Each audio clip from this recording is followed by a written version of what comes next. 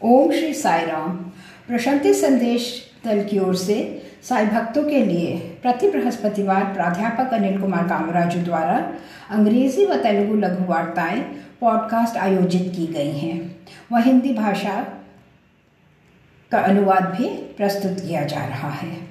आज प्रातः की इस वार्ता का शीर्षक है ओनली वन नॉट टू, अर्थात केवल एक ही, दो नहीं।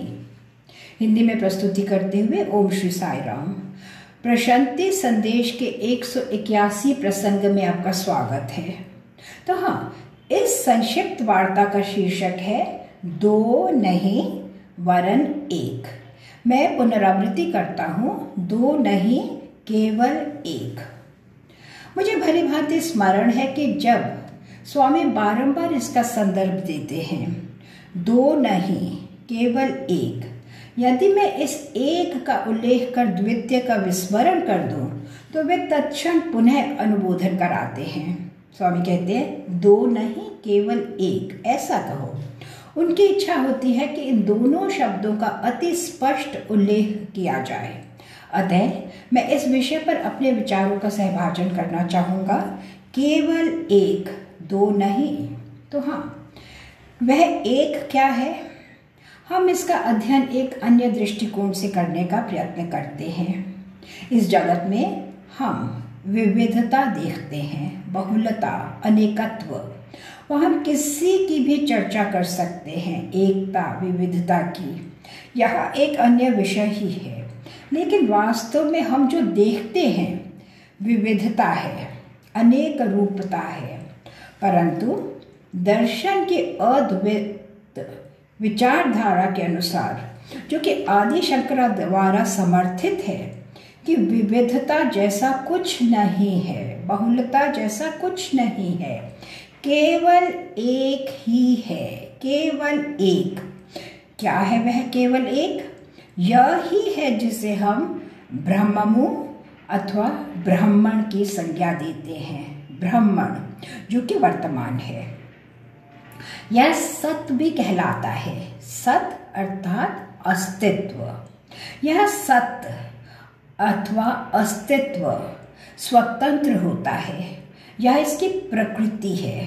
अन्य शब्दों में यह सत अथवा वस्तु अर्थात पदार्थ, अन्य शब्दों में आत्मा, अन्य शब्दों में अभिज्ञा अथवा ज्ञान। जैसा कि मैंने स्पष्ट किया, यह पर्याप्त स्वतंत्र होता है। यह स्वयं में ही अपना मापदंड है। कुछ अन्य इसे प्रमाणित अथवा सत्यापित नहीं कर सकता। कोई अन्य इसका परिमाप करने हेतु नहीं। यह अपरिमेय है, अर्थात अप्रमाण, प्रमाणित नहीं किया जा सकता। अतः ये स्वयं में ही एक परिमाप है। जैसे कि मैंने स्पष्ट किया है, यह आत्मा है। तो फिर प्रश्न उठता है कि अन्य के विषय में, यदि केवल यह वस्तु अथवा आत्मा अथवा आत्मज्ञान अथवा ब्राह्मण ही है, तो फिर अन्य शेष वस्तुओं के विषय में, शेष जगत के विषय में उत्तर सरल है। शेष समस्त केवल आभास ही है, मात्र प्रतीति, केवल यही। सरल सा उदाहरण, महासागर वस्तु है, पदार्थ, ब्रह्मण, जबकि इससे उत्पन्न होती हुई लहरें केवल प्रतीति ही हैं, आभासी। स्वर्ण वस्तु होता है, मूलभूत सार तत्व ब्रह्मण, जबकि आभूषण आभास होते हैं, मात्र प्रतीति। मृत्तिका वस्तु होती है, प्रमुख सार तत्व ब्रह्मण, जबकि इससे निर्मित पात्र व मृत्तिका से निर्मित अन्य वस्तुएं केवल आभास ही होती हैं।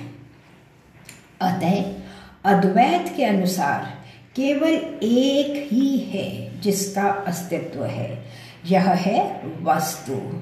इस कारण स्वामी कहते हैं दो नहीं केवल एक।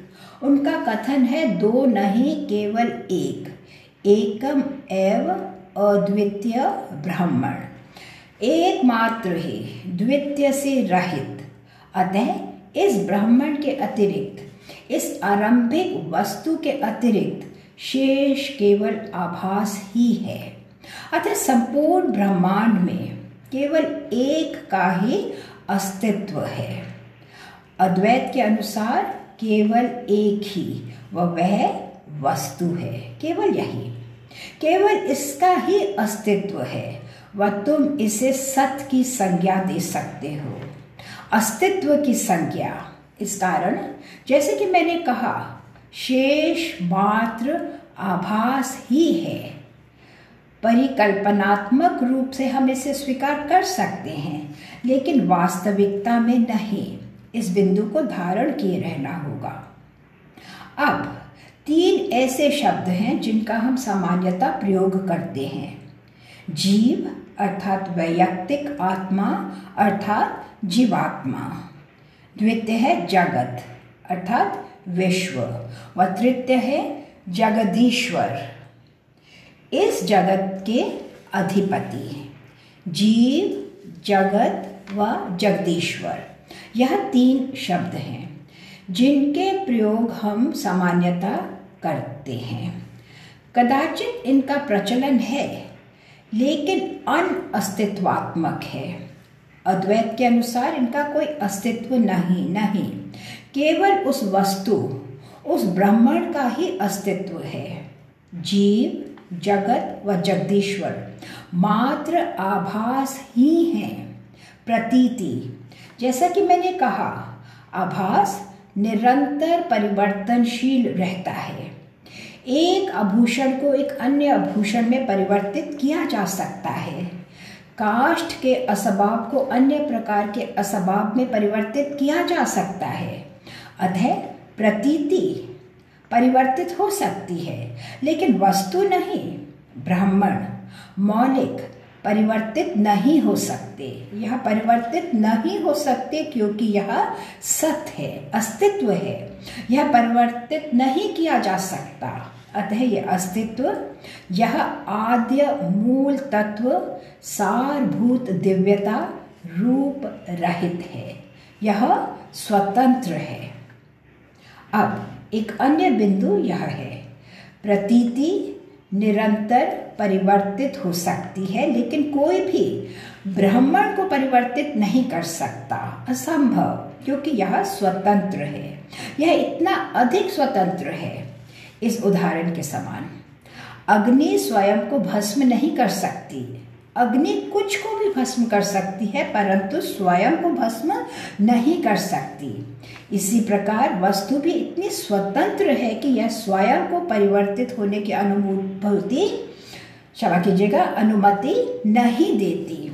यही है जिसे हम चैतन्य अथवा अभिज्ञा कहते हैं, जो कि स्वतंत्र है, रूप रहित है। व अद्वैत में हम इसे आत्मश्रेय दोष कहते हैं। अर्थात यह आत्मा, यह वस्तु पर्याप्त स्वतंत्र है, यह परिवर्तित नहीं होती। कोई भी इसकी स्वतंत्रता को परिवर्तित नहीं कर सकता, क्योंकि यह स्वयं में ही अस्तित्व है। इसे किसी प्रमाण की आवश्यकता नहीं, इसे किसी परिमाप की आवश्यकता नहीं। यह अपरिमेय है, इसे किसी प्रमाण की आवश्यकता नहीं, यह अप्रमाण है, समस्त प्रमाणों से परे।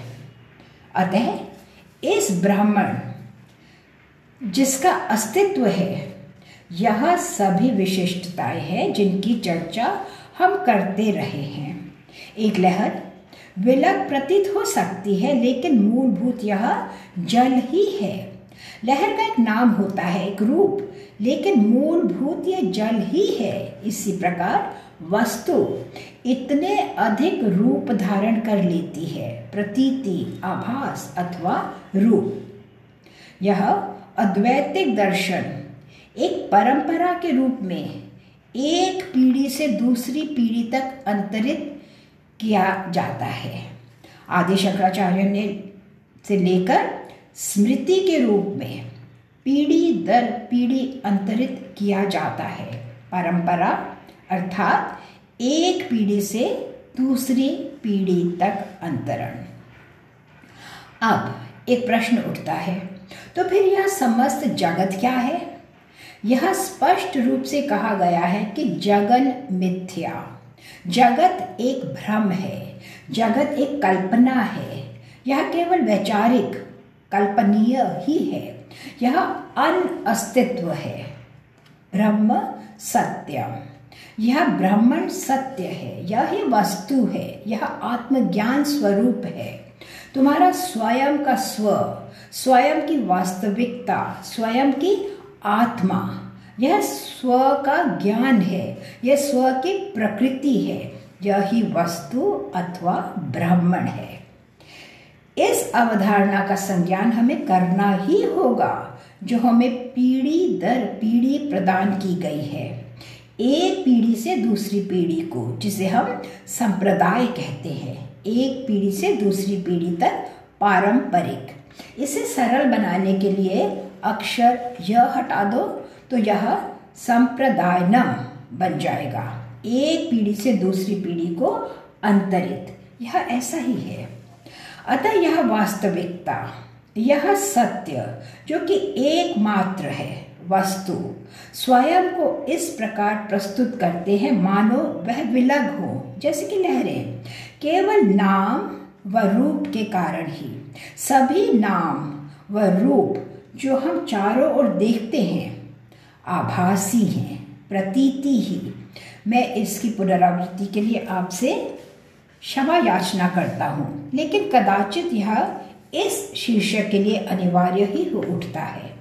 जब मैं इस विषय पर चर्चा कर रहा हूँ, मैं विचार कर रहा हूँ कि किस सीमा तक मैं आप तक इसे संप्रेषित करने में सफल हूँ, कितना मैं आप तक इसे पहुँचा सका हूँ, क्योंकि यह इतना मूल्यवान आभूषणों के समान है, एक बहुमूल्य हीरे के समान, परम सत्य। इसका संज्ञान कठोरता से बारंबार करना होगा, दिन रात्रि इसका स्मरण रखना होगा। अब इस ज्ञान से क्या होता है कि परिवार, संतान, संपत्ति सभी रूप व नाम सहित वास्तविकता, वस्तु अथवा ब्रह्मण के मात्र आभास ही हैं। तदंतर हम कह सकते हैं कि क्यों हम इनके संग इतने आसक्त हो उठते हैं। क्यों? कारण है हम भ्रमित हैं, हम भ्रम में हैं। उदाहरण के लिए यह एक रस्सी है, वह दूर से मैंने इसका विचार एक सर्प के रूप में किया। अब मैं इसे यह विचार करते हुए उठाता हूं कि यह एक सर्प है, लेकिन वास्तविकता में यह एक सर्प नहीं। अतः भूल मुझ में है, भ्रांतिपूर्ण अभिज्ञान के कारण। यहाँ सभी को सावधान सतर्क रहना होगा। रज्जु, सर्प व भ्रांति, प्रायः इन तीन शब्दों का प्रयोग शंकर अद्वैत में किया जाता है। रज्जु अर्थात रस्सी व सर्प सांप। यह उदाहरण शंकर अद्वैत में बहुधा दिया जाता है, लेकिन क्या है कि वास्तविकता परमात्मा है, दिव्यता, लेकिन वैचारिक आभास है। सरल उदाहरण, मैं स्वप्न लेता हूँ। स्वप्न में मैं शैया से गिर पड़ता हूँ व तदंतर उच्च स्वर में चित्कार कर उठता हूँ। मैं चिल्लाने लगता हूँ। लोग मेरे चारों ओर एकत्रित हो प्रश्न करते हैं कि ओह क्या हुआ? ओह, मैं अपनी शैया से गिर गया हूँ। वे मुझ पर हास्य कर उठते हैं व कहते हैं यह मात्र एक स्वप्न ही है, तुम अपनी शैया पर पर्याप्त सुखी हो।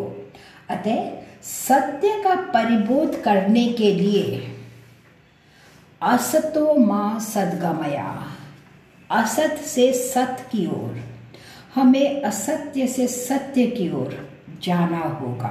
वापस लौट जाओ। इस समय तुम स्वप्नावस्था में हो। स्वप्न से जागो, स्वप्न से बाहर निकलो व संज्ञान करो कि सत्य क्या है। सत्य का यह परिबोध करना है जिसे हम प्रत्यभिज्ञा कहते हैं। प्रत्यभिज्ञा अर्थात ज्ञान, प्रज्ञान, अभिज्ञान। स्वप्न में मैंने स्वयं के रूप में स्वयं का विस्मरण कर दिया था। वह मेरी भावना थी कि मानो मैं शैया से गिर पड़ा हूँ। तदंतर मैं पुनः अभिज्ञान में लौट आया कि यह मात्र एक स्वप्न ही है, सत्य नहीं। शंकर अद्वैत में यह प्रत्यभिज्ञा कहलाता है। इन समस्त का हम विस्मरण कर उठे हैं। हम स्रोत से वियोजित हो गए हैं। स्रोत्र वस्तु अर्थात ब्राह्मण है। क्योंकि हम वियोजित हैं अथवा इस विमुक्ति वियोजन के कारण हम बिन जल मछली के समान तड़फड़ा रहे हैं, भ्रमित हैं। वास्तव में हमें स्वयं का दायित्व धारण करना होगा, अर्थात हमें वास्तविकता के पूर्ण अभिज्ञा में रहना होगा। वह यही अपेक्षित है। सभी अद्वैतवादियों से क्षमा कीजिएगा में महानतम है श्री गौड़ पादाचार्य। यह आदि शंकराचार्य के गुरु हैं। जानते हैं उनकी क्या उक्ति है? अति उत्तम। कितना महान आश्वासन है यह। हम सभी का विचार होता कि हमें मोक्ष चाहिए, लेकिन श्री गौड़ पादाचार्य का कथन है नहीं नहीं नहीं, तुम पूर्व से ही मुक्त हो, तुम पूर्व से ही मुक्त हो। तुम्हें मुक्ति अथवा मोक्ष की प्राप्ति की आवश्यकता नहीं, नहीं, जन्म से ही तुम मुक्त हो। बेहतर होगा तुम इसका परिज्ञान करो कि ना तो कोई जन्म ही होता है व न ही कोई मृत्यु। मृत्यु व जन्म मात्र आभासी ही हैं, तुम वास्तविकता हो। अतः बिंदु यह है कि श्री गौड़ पादाचार्य का कथन है जन्म रहित मृत्यु रहित। यह इतना सुलभ न होगा। यहां मैं दो शब्द आपके अवधान में लाना चाहूंगा। एक है भ्रम, यह अज्ञान है, क्योंकि इस अज्ञान के कारण हम आभास रूप व नाम से प्रभावित हो जाते हैं। अन्य शब्द है भ्रम अथवा ज्ञान। भ्रम अज्ञान है, भ्रम ज्ञान है। इस भ्रम व भ्रम से तुम उस वास्तविकता अथवा सत्य अथवा ब्राह्मण अथवा वस्तु का परिज्ञान करते हो। वह शेष समस्त भ्रम अथवा मिथ्या अथवा आभास अथवा प्रतीति ही है। अब यहाँ अद्वैत में दो शब्दों का प्रयोग किया जाता है। इस अवधारणा में अभिदानन व द्वितीय शब्द है अभिदायते। अभिदानन व अभिदायते यह दो शब्द हैं। वह यह संप्रेषित करते हैं तुम्हारी भावना होती है मानो इसका अस्तित्व है, यद्यपि यह अनअस्तित्व ही होता है। अर्थात तुम सांप सांप सांप कहकर चिल्लाते चले जाते हो। कहाँ है सांप, कहाँ से है ये सर्प, कहाँ से आया है यह? वस्तुतः कहते हुए जिससे तुमने पकड़ा हुआ है एक रस्सी है, जबकि तुम इसका एक सर्प के रूप में विचार करते चले जाते हो व चिल्लाते चले जाते हो। कहाँ है यह? इसका कोई अस्तित्व नहीं। यही है, यह है ही नहीं तो फिर यह भला आया ही कहाँ से? विश्लेषण करने पर तुम्हें संज्ञान होगा कि यह एक भूल है, हमारे स्वयं के मन व बुद्धि की एक भूल। बुद्धि दोष, बुद्धि का दोष व मन का दोष, जिसने तुम्हें भ्रमित कर दिया। अब यह केवल दोषपूर्ण अभिज्ञान है जो तुम्हें विचार देते हैं कि तीन का अस्तित्व है। प्रथम जगत विश्व, जीव अर्थात आत्मा व तृतीय जगदीश्वर अर्थात ईश्वर भगवान। तीन है नहीं, यह अनअस्तित्व है। एकमात्र जिसका अस्तित्व है, वास्तविक है, परमात्मा है। तो फिर परमात्मा कौन है? परमात्मा की दो विशिष्टताएं हैं। एक है सत अस्तित्व व द्वितीय है चित्त अभिज्ञा। सत चित्त यही परमात्मा है, वास्तविकता है।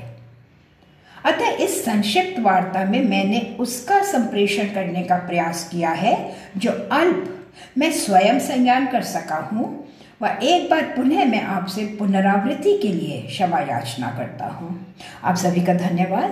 पुनः भेंट होगी। जय साई राम, साई राम।